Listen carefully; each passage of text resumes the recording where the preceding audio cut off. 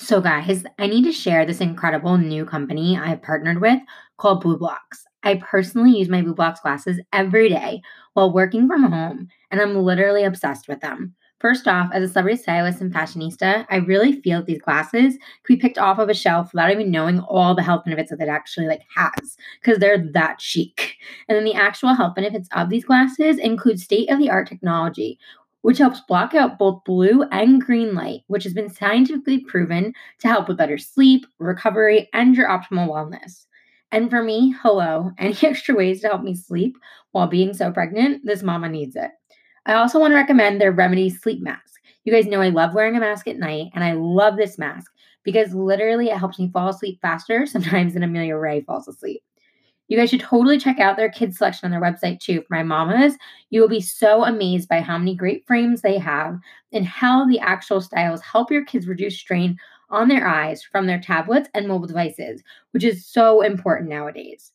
Make sure to go to the Blue Blocks website, which is BLUBLOX.com. That's spelled BLUBLOX. So one more time, loves, it's BLUBLOX.com, and use the code Allie Levine 15, ALILEVINE 15, all caps, to get 15% off your order.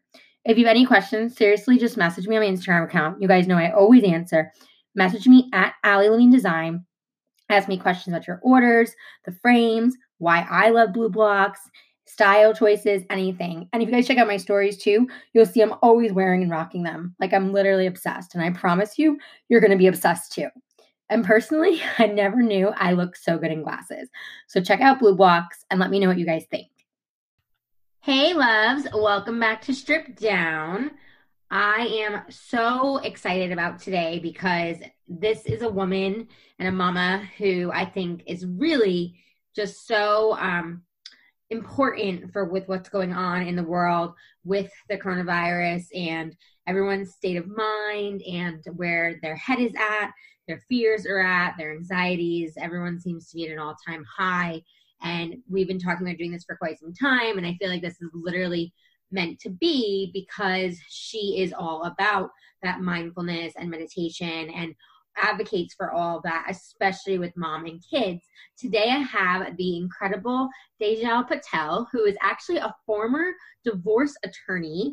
And like I said, she turned to mindfulness and meditation and Ayurveda and to advocate for moms and kids. She's the host of her own cool podcast called The Time and Talks, which if you guys listen is like all about, that meditative state and, what she believes and what she's trying to teach and help enforce in all of us. She's a speaker and an author of her book called Meditation for Kids, 40 Activities to Manage Emotions, Ease Anxiety, and Stay Focused, which is going to be coming out shortly in May, which is so exciting. And she's, been named and kind of coined a well-being warrior in the Huffington Post and other places. And she's, Tejal is just really all about that mindfulness and meditation of having you, be able to get there no matter what, having that community, having that motivated mindfulness in parenting especially, and also bringing that to your children. So I just love what she's doing. Again, I feel like right now with the state of the world, it's like even more important to really talk about this because there's a lot of things we cannot control, but this we can. So without, further going on, Tejal, welcome to my show. Hi, Allie. How are you? So happy to be here. Yes, good. I'm good. Thank you. So great to have you and your positive vibes. And I just love, everything that you're doing in the world. And before we kind of just get right into it, because I really do want to kind of just get into meditation and everything. And I know I already told you I really want to do a little exercise for everyone to kind of get into as well. But before we do, why don't you take us back a little bit to, you and your journey and how you went from, a former divorce attorney to this, because it's pretty extreme. Absolutely. So about 10 years ago, I was a divorce attorney and I specialized actually in all out of court divorce resolution. So I did divorce mediation and something called collaborative divorce. And so the unique situation was I had both the husband and the wife in front of me. And so 99% of my clients were parents. And around that same time, I was kind of going through my own spiritual awakening and my own journey. I kind of hit a rock bottom personally and emotionally and physically. And I was seeking out yoga and meditation and mindfulness. And as a child, I was someone who struggled with anxiety. I struggled with low self-esteem probably all throughout my life. And I was also a very highly sensitive child. And that really, I never had any coping mechanisms to deal with my anxiety and tough emotions. And I experienced anger rages at a young age. And largely, when I was working with my clients, I could see and energetically feel that, this is one of the most traumatic times next to grief, that divorce is just so emotionally taxing on individuals. And, it was a really safe space. I felt like I was like 50% attorney and like 50% therapist at times. And a lot of them would open up. Yeah, it was really a unique situation because a lot of them would open up because we were talking about their children. And, I could sense that many of them probably were experiencing the same type of anxiety that I did as a child. And so it really became, as I found relief in my own life, like, wow, what if I had these tools when I was a child? And then it made me think, what if my clients' kids had these tools? And so that's what really catapulted me back in 2010 and 12, right? That's the time when kids yoga was really big, right? And so I got trained as a kids yoga trainer at first. And my husband and I at the time owned preschools in the South Jersey area. So I actually started teaching yoga and mindfulness and meditation to the kids at our school. So between the ages of 3 and 7.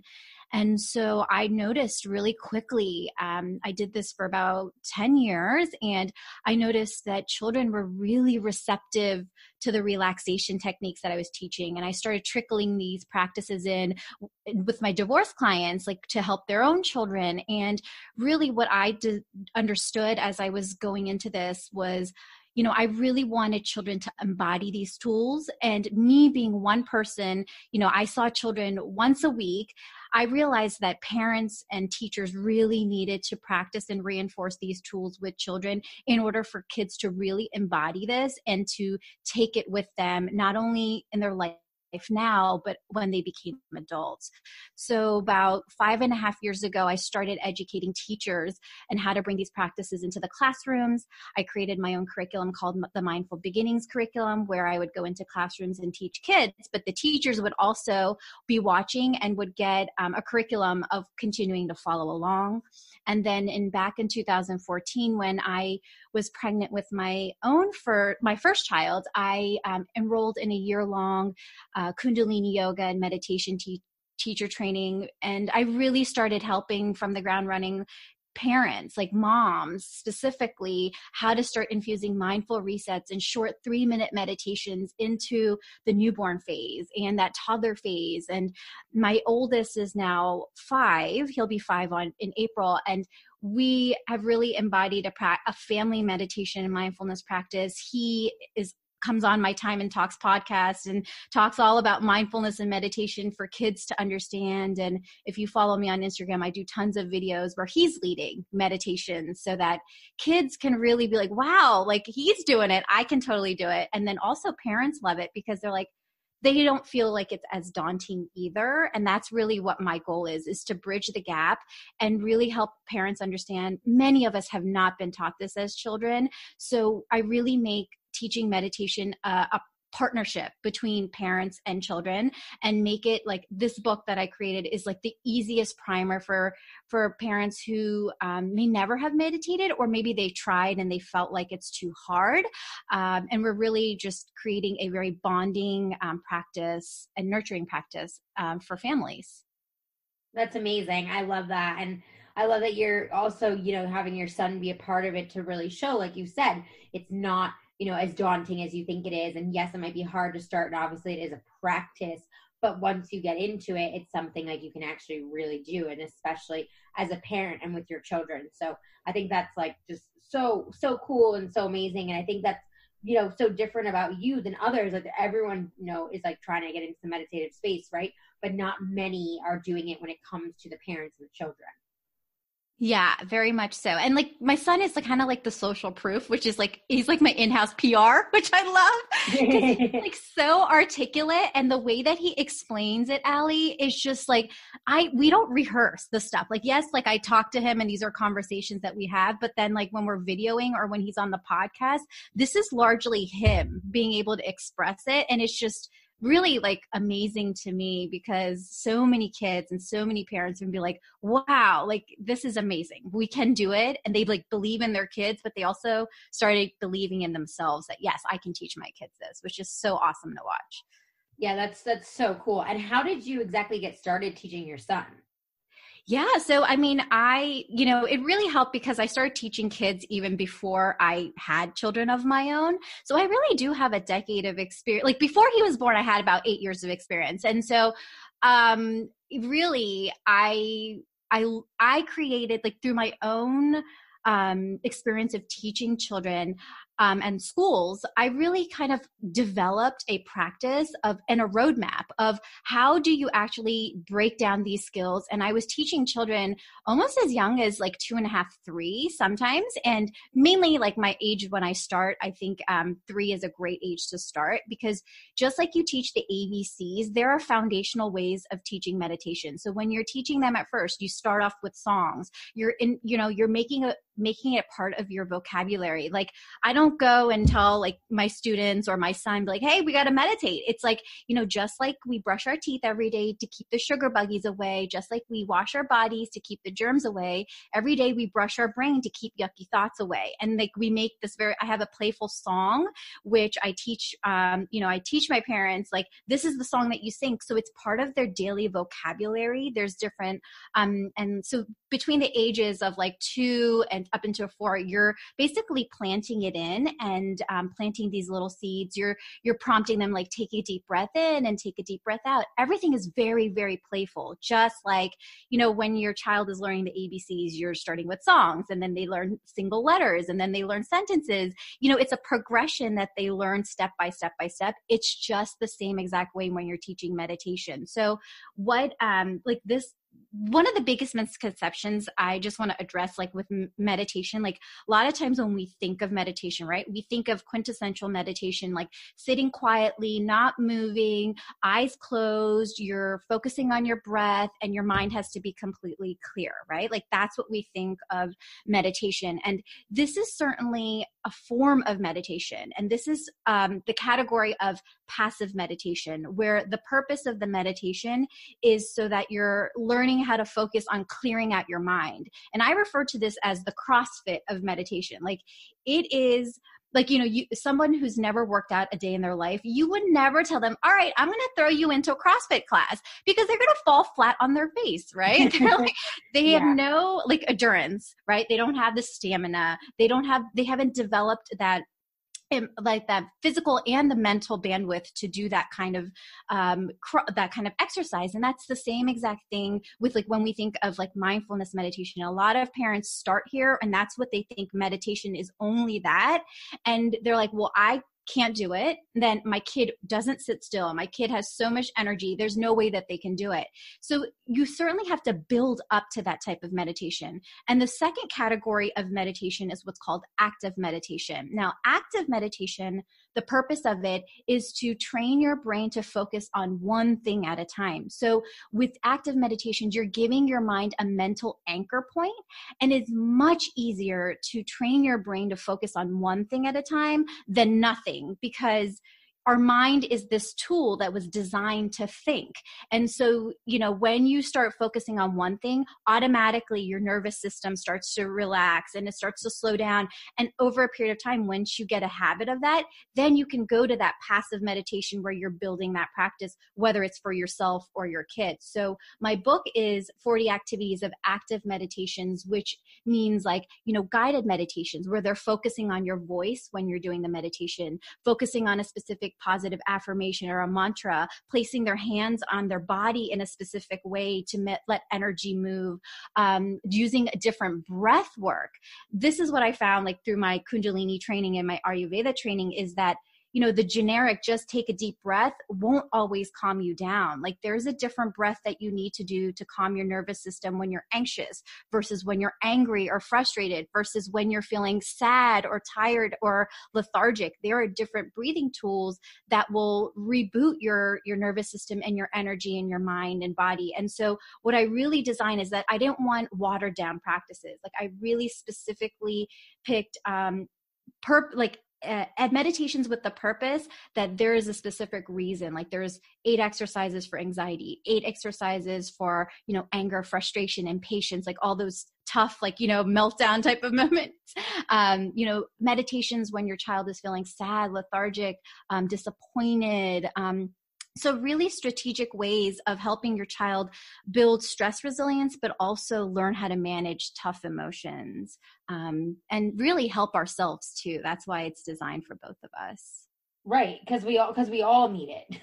Yeah, exactly. Well, and, I think it's great that, like you said that about, again, like pulling it into their daily routine. And it's true, even for myself, is that, like, for me, it took me a while to get into meditation. Like I remember, especially being from New York originally and, being such a busy on the go person, mm-hmm. Like I remember walking into like meditation studios and walking into different practices and like literally looking at my phone, tapping my foot, looking around the room and being like, oh my God, when is this over? How the hell do you concentrate and do this? Like, this is crazy. Like, I feel like I'm not getting anything out of this. This is so frustrating. And I felt like it was more frustrating and daunting than actually helpful. Yeah. And it's crazy how, like you said, you have to really make it part of your routine and part of everything, because now, years later and, after going through my postpartum depression and everything else and having that really help me, now it's becoming part of a practice. And it's something if I don't do, I feel more out of whack than when I do it consistently. Oh, I totally feel you. Everything that you just shared, like it could have been like out of my book, because when I started meditation too, I started like this mindfulness practice. I'm like, what in the world? Like my brain will not shut down. Like it was largely like always constantly moving, Yeah. And so, yeah. And, I'll be very, very honest, because I think it's important to hear this. Like, yes, I've been practicing for 10 years, but there are, like you said, every day is different and every moment really, right? Like based on like what's happening in the world, like especially like right now, or how much sleep that you got, or what you ate, or, all these things affect your stress level and and your mind, right? Your mind could be more energetic or more racy. So there are different meditations that I pull at different days based on where I'm at. And I think like for many of us, if we focus on doing active meditations first, training our brain, and then trickle in the passive meditation, it really, it really, really is an easier approach to meditation. And like you said, it's not as daunting.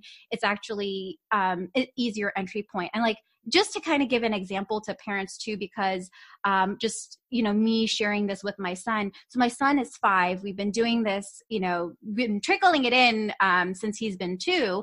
But now when he turned 5, like we've been now starting to infuse like 1 minute of passive meditation. So what we do is like we put a time lapse on, because this is his idea, which is a kind of a cute idea. He's like, I want to see how much I wiggle. And so we'll put a timer on for 1 minute, and he'll sit and we'll sit, and he likes to see how he progresses with how quietly he can sit. And so it's just a very gradual way of then how we introduce our children to like that quintessential passive meditation. So yeah, really- no, that's awesome. I love that. Well, and especially like, I don't want to like go crazy about with what's going on with the coronavirus and, all the, negative that's been coming out of that. And, I think especially the fears and anxieties for so many parents and, kids, and obviously myself included, and all the anxieties that are coming up in the unknown.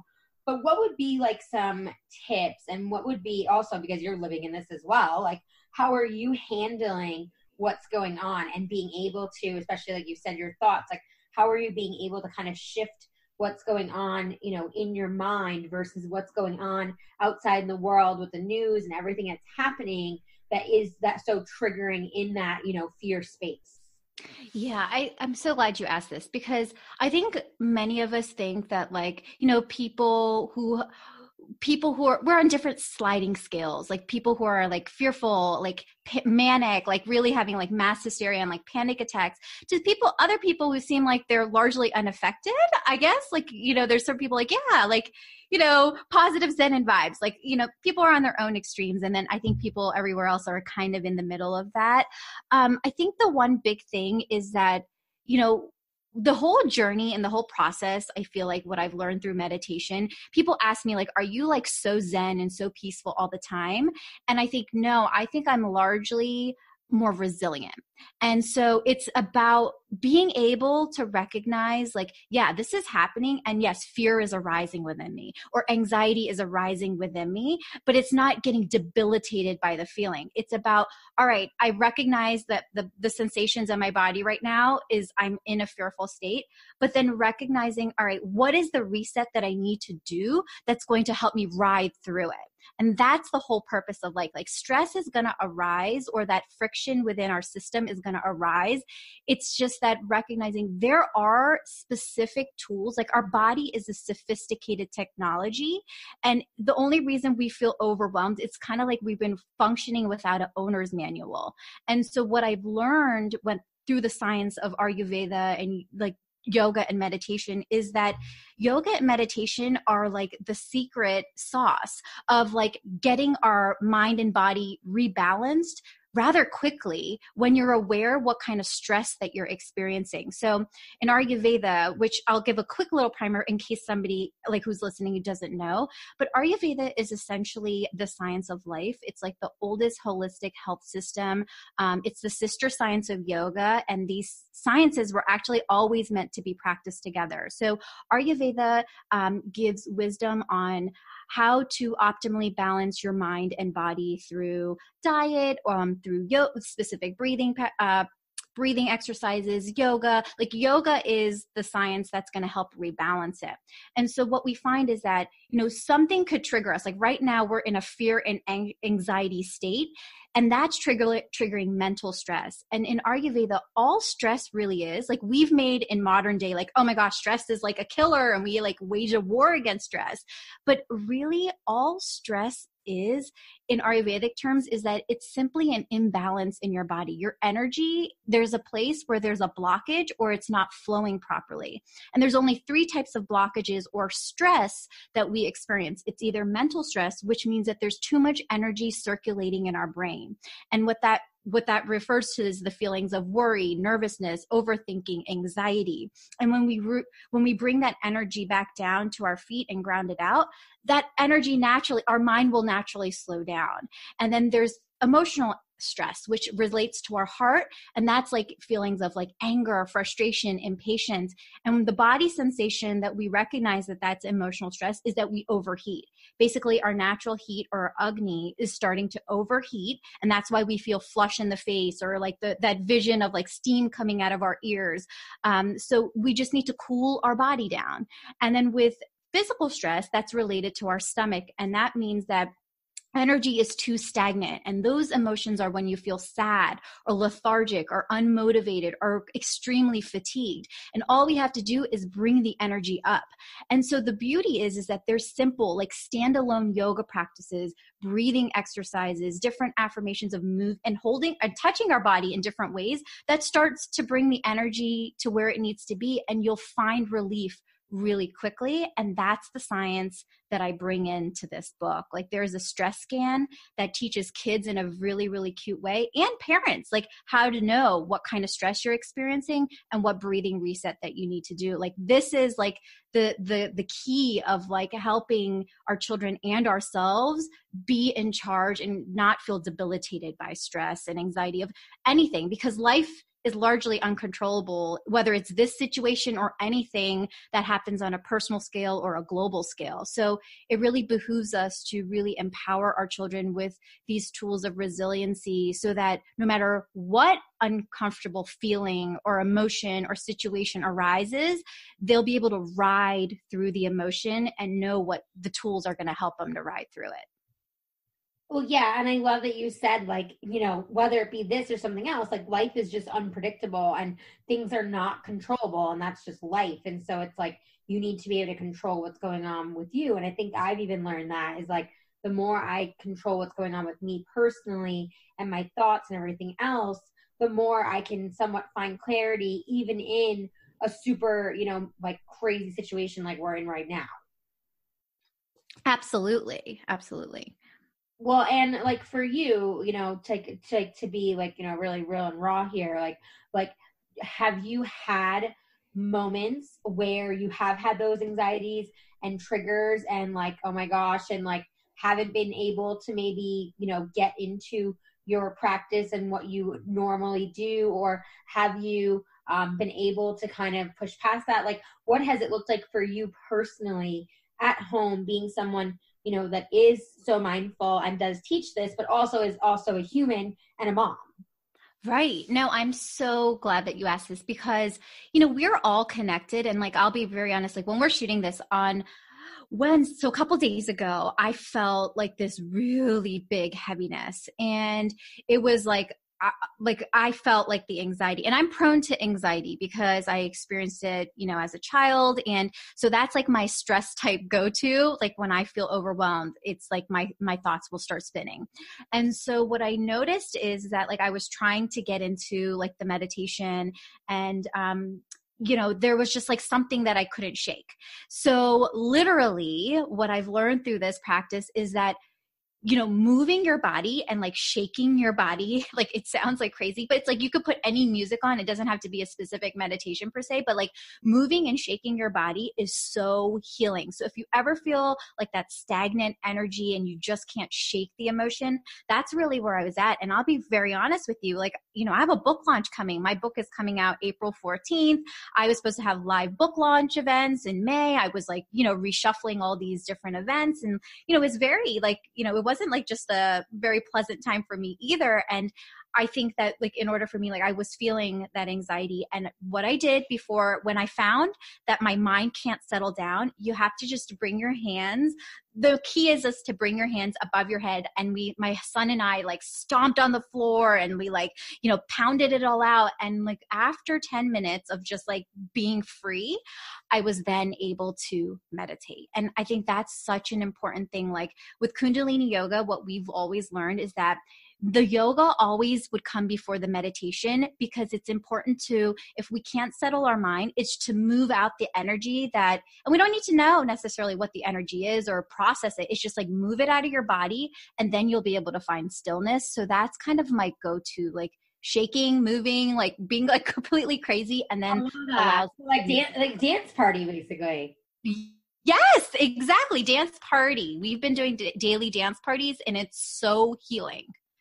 I love that. That's so fun. Yeah, you saying that, it's funny. I had that thought last night in bed. I was like, I need to do a little dance party with my Amelia Ray this week and just like shake it all out and just have some fun, because you definitely do feel that stagnant energy. And I appreciate you sharing that even you, someone who is so heavily in this practice and everything you believe and do, are still having your struggles. I think that's really important for other parents to hear, because like we're all struggling right now. Yeah. We're all connected, right? Like it's like this global consciousness. And when there's more fear in the world, like it doesn't matter. Like we are experiencing this together. And I think the purpose of this, like, even when we're doing meditation and like I said, like people like, oh, you must be Zen all the time. That's not part of the human experience. The human experience is to feel emotions, process emotions, move them out so we can heal it. Right. So I think we just have to be really honest. Like, we all are experiencing this, and we just need the tools. Like some of us feel like we have the tools and some of us don't. But with this book, like I'm so happy, like everyone will be able to have the tools, and so yeah. And like there's actually science that proves that shaking, like, do you notice animals like dogs and cats, or I have a bird, like whenever they're like go from a stagnant place, like they shake and then they're, like they shake their body. That's like their nervous system like resetting. And so it's like, very, like, instinctual survival thing. The nervous system resetting. I mean, I guess that makes sense. Yeah, because you're moving it, right? Like you're dislodging energy, because that's all it is. Like when you're dislodging energy and moving it in places, you're releasing it from your system, and it just resets your nervous system, which is like, and that's like how I felt. And then it's easier to like rest your mind and slow down and calm down once it's reset and it's not in like hyper high alert state. Right. So true. Yeah. Because we none of us function well from a high alert state. Right. Exactly. We are not tapped into our, like a higher part of our brain, like the prefrontal cortex, like it gets shut off, like the part of our emotional regulation, our impulse control, our decision from right or wrong. And this is really interesting. Actually, because I know certain people are like science buffs and they like data. And I just want to quickly share this because I think it's really important to know. So, when we're talking about like the nervous system, right? Like, so the part of our brain, which we've probably heard, like the brain stem or the amygdala, which is responsible for the fight or flight, in children, that is fully developed at the time that they're born, right? And the prefrontal cortex, like the part of the brain we were just talking about regarding like emotional regulation, impulse control, that doesn't get fully developed until we're 24 to 26 years old. And the really interesting thing is that with meditation, what has been shown is that with consistent practice, this is the fascinating thing. It's not about the quantity of time that we meditate. It's just the consistency. Even if you do 5 minutes a day, and that was like a new study that came out, as long as that you're consistently doing it every day, it shows that the amygdala or the brainstem starts to decrease and the prefrontal cortex starts to expand. So it really behooves us, because our children's brain is so malleable. And even as adults, our brain is malleable, which is like the beauty behind it. So it behooves us to really start building these practices when our children are younger, because especially between the ages of 0 to 8, everything that they hear or see or experience, it's getting planted into their subconscious mind. So whether we see the fruits of it now, it's definitely, as we know as adults, our patterns, our beliefs, our stories are all stemmed from our subconscious. So it's going to be there. And that's like I think it's just like the fascinating thing. Like we're really, really embedding it into their brain, so that it's going to always be there with them at this young age. Right. Well, and I think it's cool that you share that with like the science, because like I agree with you. Like I'm a little bit more like, when I think about the way I think of things and the way I see things, like I'm a little bit more, I've become a little bit more like, woo, you want to call it or whatever. But, like you said, there is a science piece to it. And I definitely have noticed like an actual rewiring in my brain in the last year or so from doing this as an actual practice, and no longer just doing it, once in a blue moon because I just feel like doing it. Yeah, I agree. It's and like I said, like, like how long, like, I'm just curious, like how long have you been meditating? Because I know that meditation has been a part of your life.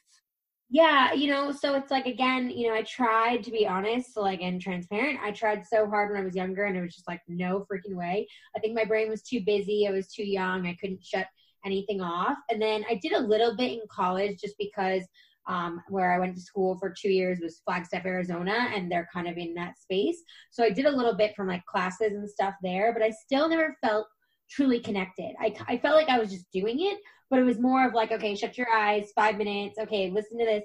But I didn't feel like it was affecting me. Now, for the last like year or so, where I've been doing it consistently, and I'm trying to get to it every day, but it's becoming like every couple days, but still way better than it was before, becoming an actual practice.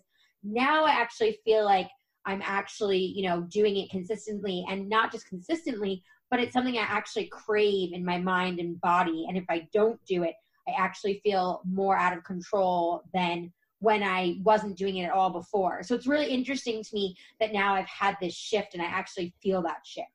That is so cool. And you know what I love about that? You've been trickling it like through different phases of your journey for quite some time. And it didn't take for you until like just recently, but that's just like the epitome of like how this process may be even for our kids, right? Like we plant these seeds in our kids, but they're going to come to it whenever it's called to them. Some of our kids will just take to it and they'll just do it from the get-go. And some of us might just like, some of them will just like, maybe they'll come to it in their 20s, or maybe they'll do it when they're teenagers, or maybe in their 30s. We never know. But I think that's really cool that of your journeys. Sorry, we like switched the yeah. I think that's a really good point. And I love that you brought that up, because it's true. It's like we all find it in different ways. And we all, like I was even saying to my mom the other day, I was like, Mom, we were talking and she was, even before this happened, my grandfather passed and there was a lot going on in her personal life.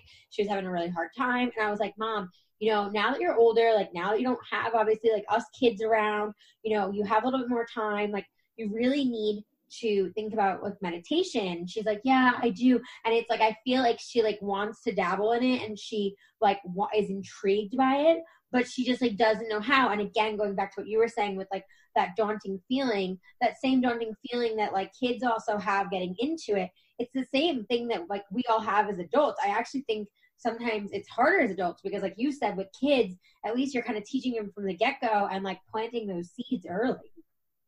Yeah.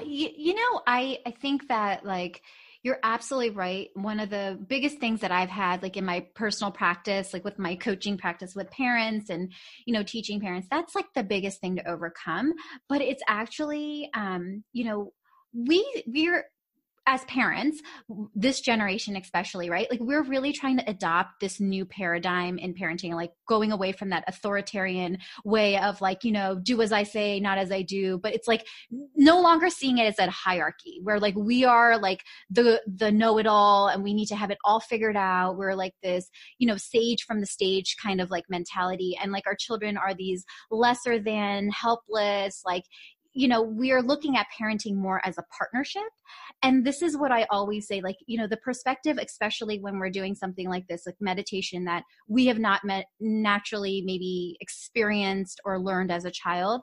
This is a opportunity for us to be the guide from the side, like letting our kids know that mommy and daddy are learning with you and we're going to practice together and we're going to make it fun and it's going to help not only you, but me. And it's like this willingness to be really beginners. And like I said, like I really created in a way because there's science behind every exercise. And like in the book, actually, I've broke it down because the book is for kids 4 through 8. But really there's tools in here that I started using with my children, when they were 2 and 3. But it tells you like take this time and when, and then why it works. And this really gives like parents like why does this really work? What's the science behind it? But also like when do I practice this with my child? So I really take the guesswork out of it. And this also applies to your own life. Like when I'm feeling like this, I can come to this tool. So it's really like a roadmap and a simple guide point, and an entry point for parents too. And I think I'm really proud of like that one aspect because so many parents come to me like, this is not daunting anymore. This does like, I feel like I can do it. And I feel so proud that I'm doing it with my child. So that's really what I want even more families to experience. Yeah, I think that's so amazing and so cool. And I think this is a perfect segue into you reading one of your exercises for all of us to do right now while we're listening from your book that is going to be coming out and launching so that we can get a little taste of, of what this is all about. Yeah. So first there's 2 things. Like first I want to share a breathing reset to help because a lot of us are experiencing anxiety. And I want to share it like in the way that I teach children. So this is like, I know that you can't see me, but try to practice as much as possible. So when I teach breathing or meditation, especially to kids, I make it tangible, especially with the breathing, which what that means is that they're using their hands or their body in a way to guide them on what to do. Because just telling kids to take a deep breath in and out, it's just can get very flat and dull and boring for them. So when just a little primer behind the exercise so you're aware of how it works and why it works. And then I'm going to guide you guys into it. And then we'll do like a little short meditation after that. So the breath work that for anxiety that we need is that you're breathing in through your nose. And then you're exhaling slowly through your mouth.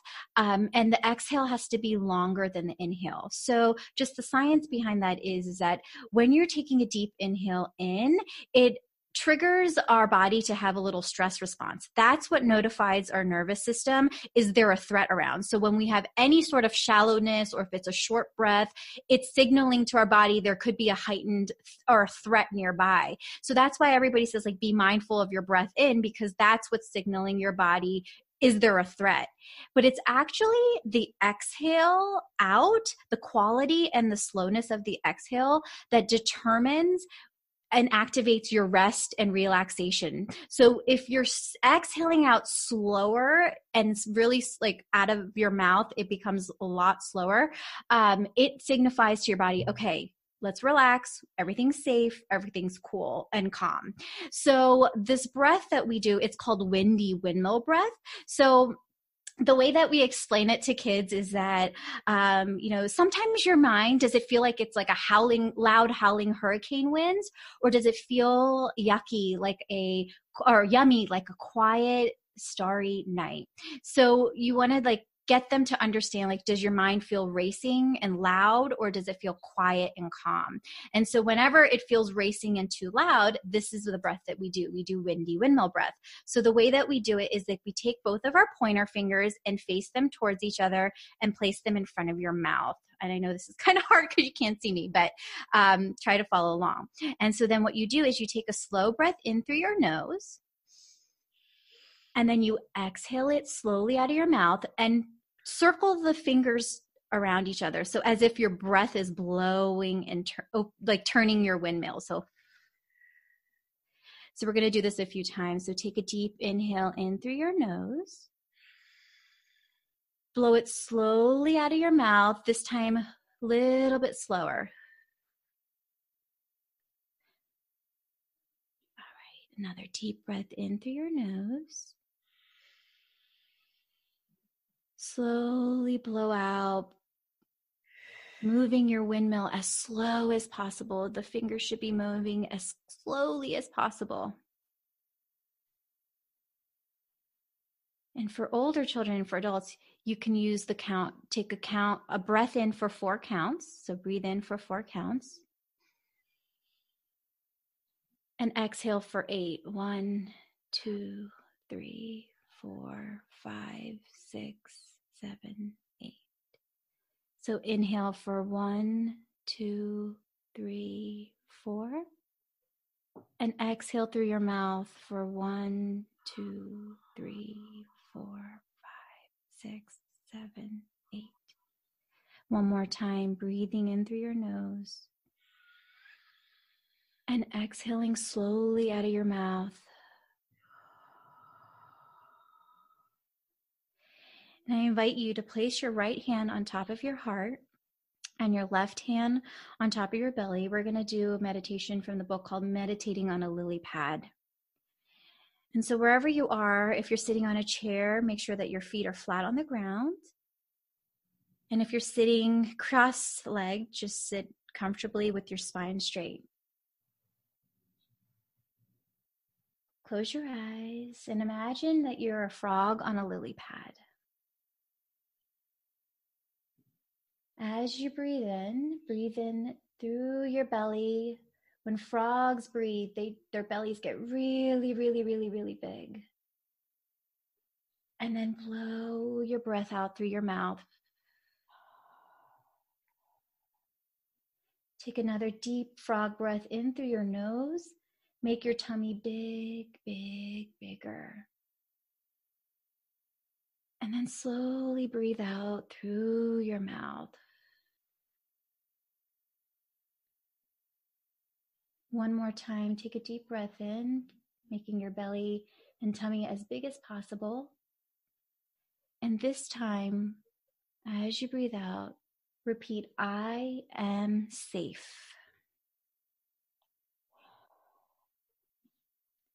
Taking another breath in. And as you breathe out, I am loved. One more deep breath in. And a deep breath out. I am protected. We are safe. We are loved. And we are protected. When you're ready, open your frog eyes.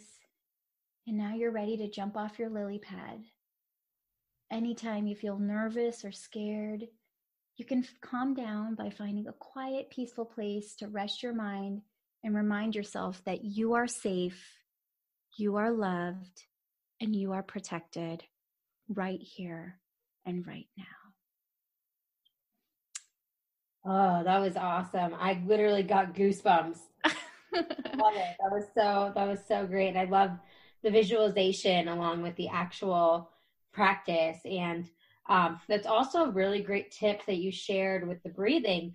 I think that's actually the first time I've heard that. Like I've always heard, obviously the exhale should be longer, but actually kind of giving the example of like 4 seconds for the inhale and 8 seconds for the exhale. I think it's really good to be able to actually know in your mind, like, okay, you really do have to give yourself those extra counts, because that's something maybe that I have not been doing that I can add to my own practice. Right. And like, so that's why like the book has those different prompts in there. But if your child, like, I'll give you a prime example, like my child, when he was 4 and he was learning windy windmill breath, I'm not necessarily focusing on the 4 in and 8 out. I'm just trying to teach you're just trying to teach your child, you inhale through your nose and then you slowly make sure that your exhale is longer than your inhale. You don't necessarily have to do the count, but like for yourself, right? Like I put the 4 and 8 in the book because then as your child gets older and has a more mastery, then they can start doing the 4 in and 8 out. And as a parent, you can focus your brain on doing the 4 in and 8 out. And that's how it's a practice for both the parent and the child. And like the visualization, I hope it kind of came across of like how you're circling your pointer fingers in front of your mouth. And kids really like that because they're doing it fast and then they're slowing it down and then they're slowing it down again. So it gives them their mind an anchor point of what their breath is supposed to do. It's fast out, slower, slower, slower. So it's like training them how to do that. Oh, okay. That's very interesting. How else do you, when it comes to children, obviously this is all in your book, but how else do you advise parents and giving tips, especially right now, with everything going on, to calm their minds? How else do you kind of, I guess, advise them to be able to kind of plant those seeds further and be able to try to help them in moments, especially I think in moments with like toddlers and everything, with a lot of parents, like with me, Amelia being almost 2, like the tantrums and different things that you feel like, oh my gosh, they're not listening to anything. And I'm just like standing here waiting for them to stop melting down. What would be some advice you would have? Yeah. So I think the first thing is so that, like, many parents are like, oh, like I'm breathing with my child, I'm meditating with them. But like during a meltdown or during those tough, like big emotions, depending on what their age is, they're just like, it's not available to them or they're not doing it. So are they too young? Is it not working? Like, they're kind of confused. And so I want to kind of relate it like the best analogy that I can kind of share. And then like, I'll give some pointers is that, meditation is like the mental hygiene or like the daily hygiene. So like you would never tell your child like, okay, you only have to brush your teeth when you eat candy. Every other time, like if you don't have candy, then you don't have to brush your teeth, right? Like we would never tell our children that because it's like the daily hygiene, like you brush your teeth every single day. So the practice of like meditation, what we're doing here, like infusing the couple breaths or like the meditation, like the couple minutes a day is their daily hygiene for their mental health, is that they're doing it every day to build that consistency. And like I told you, like planting these seeds in their subconscious. So it's just starting to expand and build their prefrontal cortex. And start diminishing their fight, flight, or freeze response. When we're in a meltdown situation or like big feelings are visiting, it's kind of like when you have a cavity. So when you have a cavity, it's like these painful, like one-off situations that happen. And so you need a skilled dentist, right, to be able to navigate that, to ease your pain. And so as parents, we are supposed to be that skilled dentist, and it requires another set of skills along with the breathing. So the first and foremost, is that it's like that connection, like the empathy, because I've made the mistake as well. It's like, when my child was like 2 or 3, like when he was having a meltdown, I'd be like, all right, let's take deep breaths. And it was just like, was not available to him. And as he got older a little bit, like there was a time that he told me, he's like, Mommy, I just can't take deep breaths. Like he was crying. He's like, and so the most important thing is that when your child is having a meltdown, the number one thing is connecting with them and validating their feelings. Like, I see that you're feeling angry. I know that you really wanted that. I know that you're disappointed. That's the first step before we even like get to, let's take the deep breath. So that's the first thing. And then it's kind of like a tuning and then limit setting and then like problem solving. So when they've kind of gotten like when their nervous system is like, when they're what I call like the red light in their brain, like they are like completely deregulated. You could say like take deep breaths or calm down until you're blue in the face, but it's just not registering to them because that part of their brain, the logic part of their brain has shut off.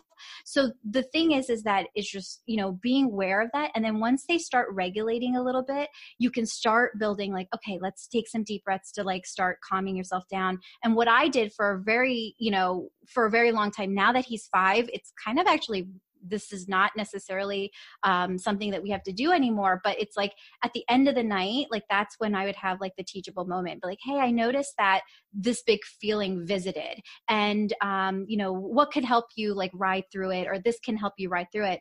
And like, we talked about the problem solving, like of what you do. And inside the book, which is chapter 3, which is opening your heart, it talks about every single like big feeling, whether it's jealousy to impatience to anger, like real like anger, to feeling like what's like being scared.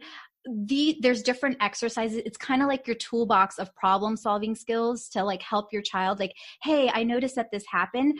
Like, this is what we can do next time to help you ride through that feeling. So you're going to have like your kind of like your like toolbox now of like what to do through each kind of big feeling to help your child, because like one set of tools is not going to work for every single emotion. But what I could really tell parents is like, it's the connection and that like attuning first before you even start to even tell them like, let's breathe, take deep breaths together or anything like that. It's just not going to be available to them until you start making those connections. Well, and with your son, is that kind of how you started and then you like waited to see him kind of respond and then took it from there? So the visualization that I use, and I think this is a great one for parents, is like recognizing what brain state your child is in. So are they in a red brain, yellow brain, or a green brain? Red brain is completely dysregulated. So anything that you say, even if it's helpful, is not going to register to them. So at those moments, like the number one goal is, like I just said, is like to like, I understand, or like maybe hugging them. Maybe like a lot of times for my son, it's just like not even saying anything. It's just like touching him, rubbing his back, just letting him regulate, because talking is going to make them unregulated. Like they just need to get the energy and the emotion out, because emotions are energy in motion. And sometimes like they just need to physically get it out through the crying and the belting. I know it's uncomfortable. Like I don't like loud sounds. So like a lot of it is like keeping our stress like in contained when that's happening.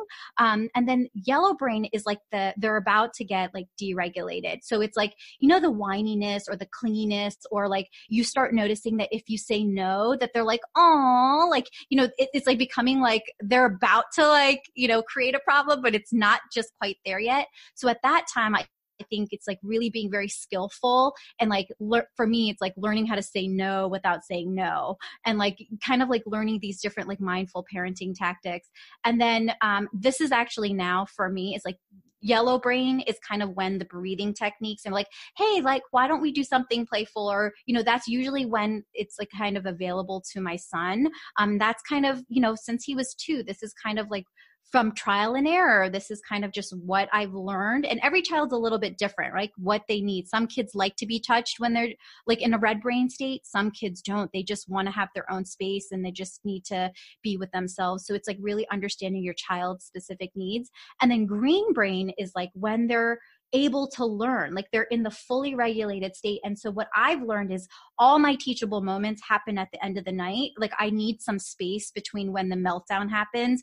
And like, obviously like if it's something safety related, you're going to have to step in and make sure that, they're safe or they're not hitting anybody and stuff. But everything else, like based on like the book, like these are conversations. Like I think nighttime is the most intimate time to have these conversations. And even in the book, chapter 5 is all about relaxation and stillness, but it's about tools to help your child like physically kind of slow down, but also these conversations that you have with your child, like retrace today's treasure map. Like you're retracing the day to see like what was your high point, what was your low point. There's another one like start again. You're having a mindful conversation with your child. Like, did you make a mistake today? It's really okay. Like, let's see how we can start again. Like, what can we learn from it? And so I found that nighttime is just like the most intimate and bonding time to like really build a conversation of what can we do differently next time, and maybe this breathing technique will work, blah blah blah. And that's really like, now at 5 my son's like, mommy, like there's an exercise in the book like yummy yucky, he's like, mommy, my head engine is not working properly, I'm feeling anxious, I get to do some windmill breath. And like, I use this in my daily conversation with him. I'm like, Ayan, my head engine is spinning right now. And when you're really loud, it's making mommy's mind sound like a howling hurricane wind. So do you mind if you just like quiet down just a little bit? And so the words in this book have now become like part of our daily conversation, in a play, like non-threatening way. And so that's how we communicate with us. And that's like literally found in the book. So you guys can start using those conversation pieces with your kids too. And it's just a great way to communicate with each other. Yeah, I think that's so cool. And I love that, like you said, it's like become part of your own everyday practice and part of your conversation, because that's what makes it like more, I don't want to use the word normal, but that's what like makes it part of your routine, right? Absolutely. Because you have to, like, it has to be like, it can't be like these one-off things, like talking about our feelings, having boundaries set. Like this is just as much as like importance for us, like what we talk about, right? Like being able to express our feelings and be able to communicate them. We want to teach that in our children, and we just need to find a way that we can do it in a respectful way. And this is like the dialogues that we can have with our kids. And it's like, it doesn't feel like, like there's been times that I've definitely made the mistake, like, oh my gosh, I'm like, I'm stressed out. Like, can you please like stop making noise? Or like, can you stop screaming? And that never goes well. So now that like, I'm like, okay, like my head engine is spinning. Like, can you please like, just like when it's loud, it's like just too much. Or, mommy's heart engine, like I'm starting to get overheated. I'm going to go like, like I'm going to drink some water. I'm going to do some like sipping, like strawberry smoothie. Like I use it as a reset too. Like when I am getting overwhelmed, I definitely take a reset, or like what I like to say, a time in, and I will communicate that like mommy needs to take a time in. And it's just become a normal part. So now my son is like, I need a time in, like I need to take a time in. So yeah, and that's what we want for our kids, to be able to communicate their emotions in a respectful and a constructive way. Yeah, well, and like when you were saying with like the red brain and yellow and green and everything, I think that's a really cool way of viewing things and looking at things. And I think it's true. It's like I have to remind myself, obviously, that Amelia's not even 2 yet.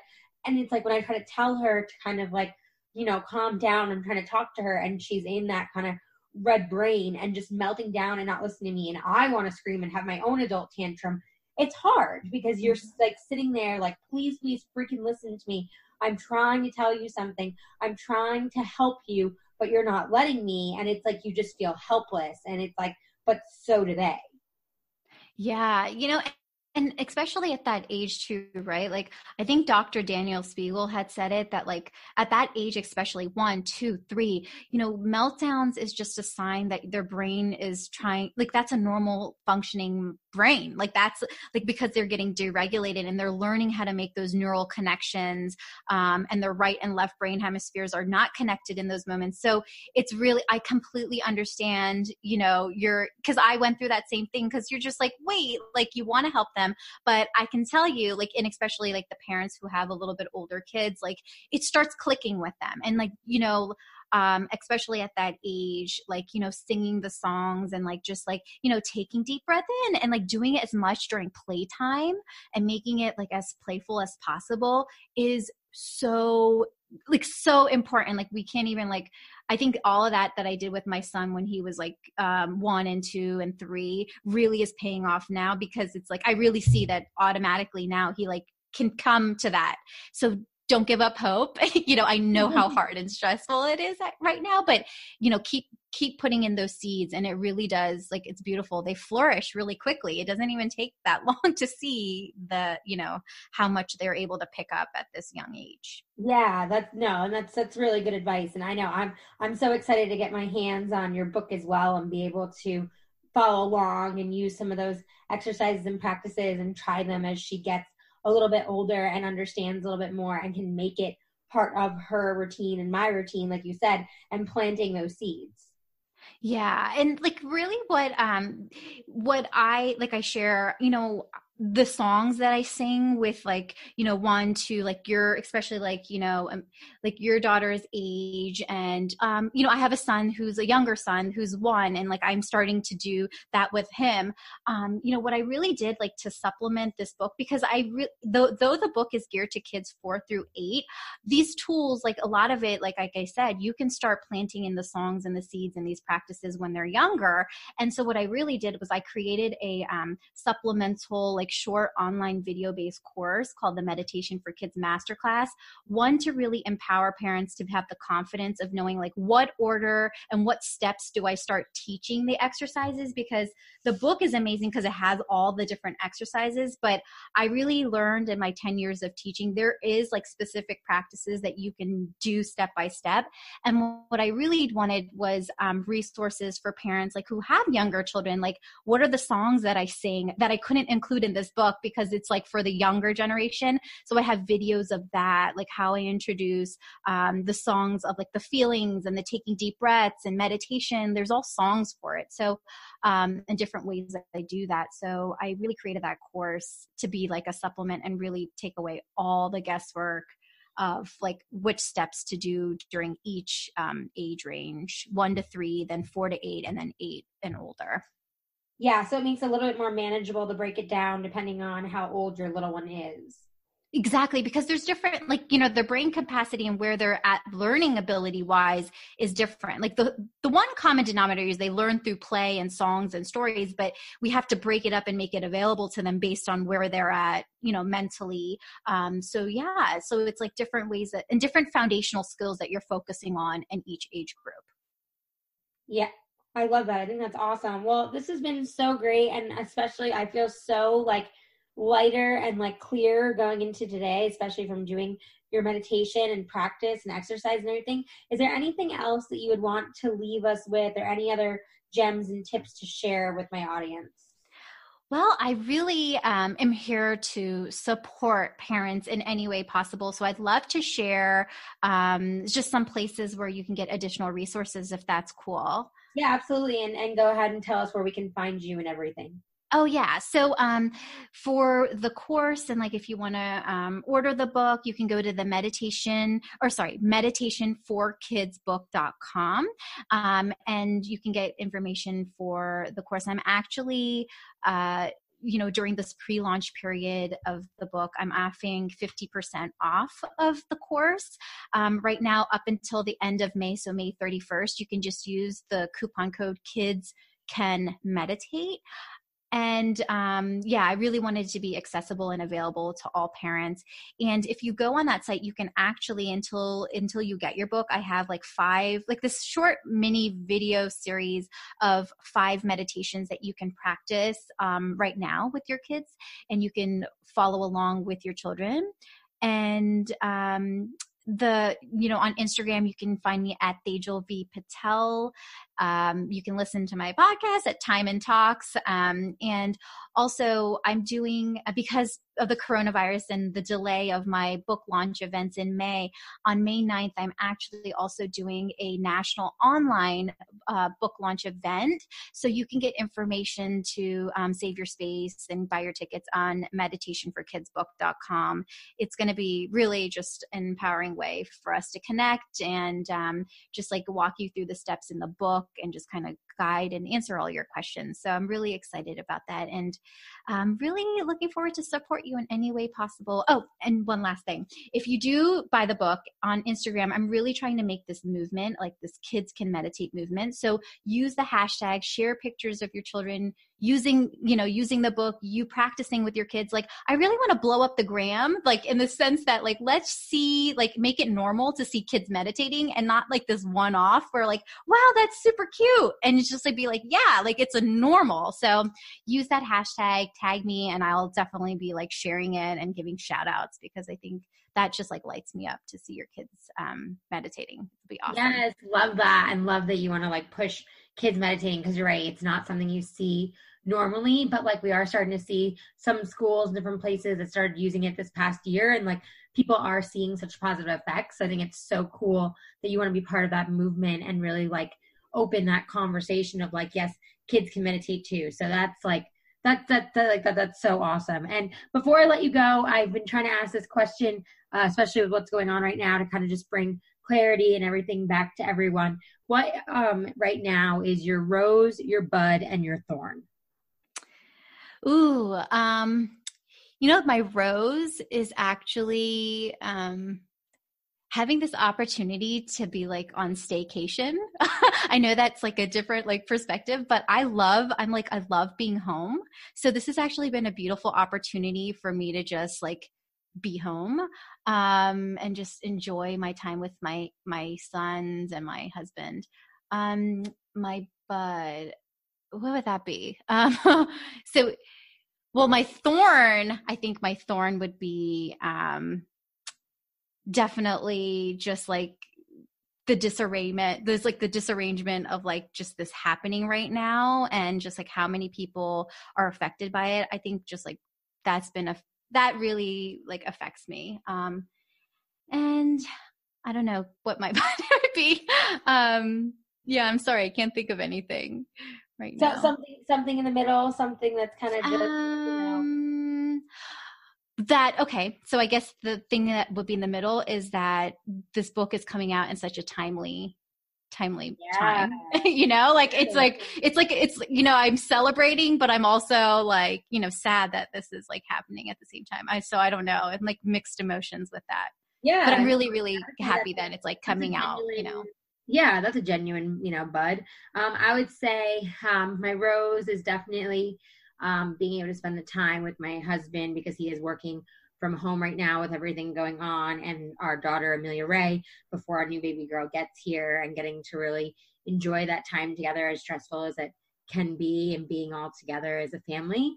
My bud is probably, I guess it would be actually finding more of that meditative space and finding more of that, practice, and really encouraging myself in a time that can be a little bit more fearful and anxious to really work on that practice and have it help me. And my thorn would be definitely just the anxiety around everything that's going on and how it's affecting everyone in my circles and my loved ones and just everyone in the world, and just the way things are, happening, and how it, of course, it's affecting me too. So yeah, I mean, I think that's probably mine. Thank you so much, Michelle. This is amazing, and I really appreciate all the tips and gems you shared. You also walking us through an actual exercise and everything. I just think that was like so incredibly powerful, especially for the time that we're in right now. And I know I'm going to go back to it and listen to it when I need to and everything. So thank you so much. And till next time, guys, cheers. Bye.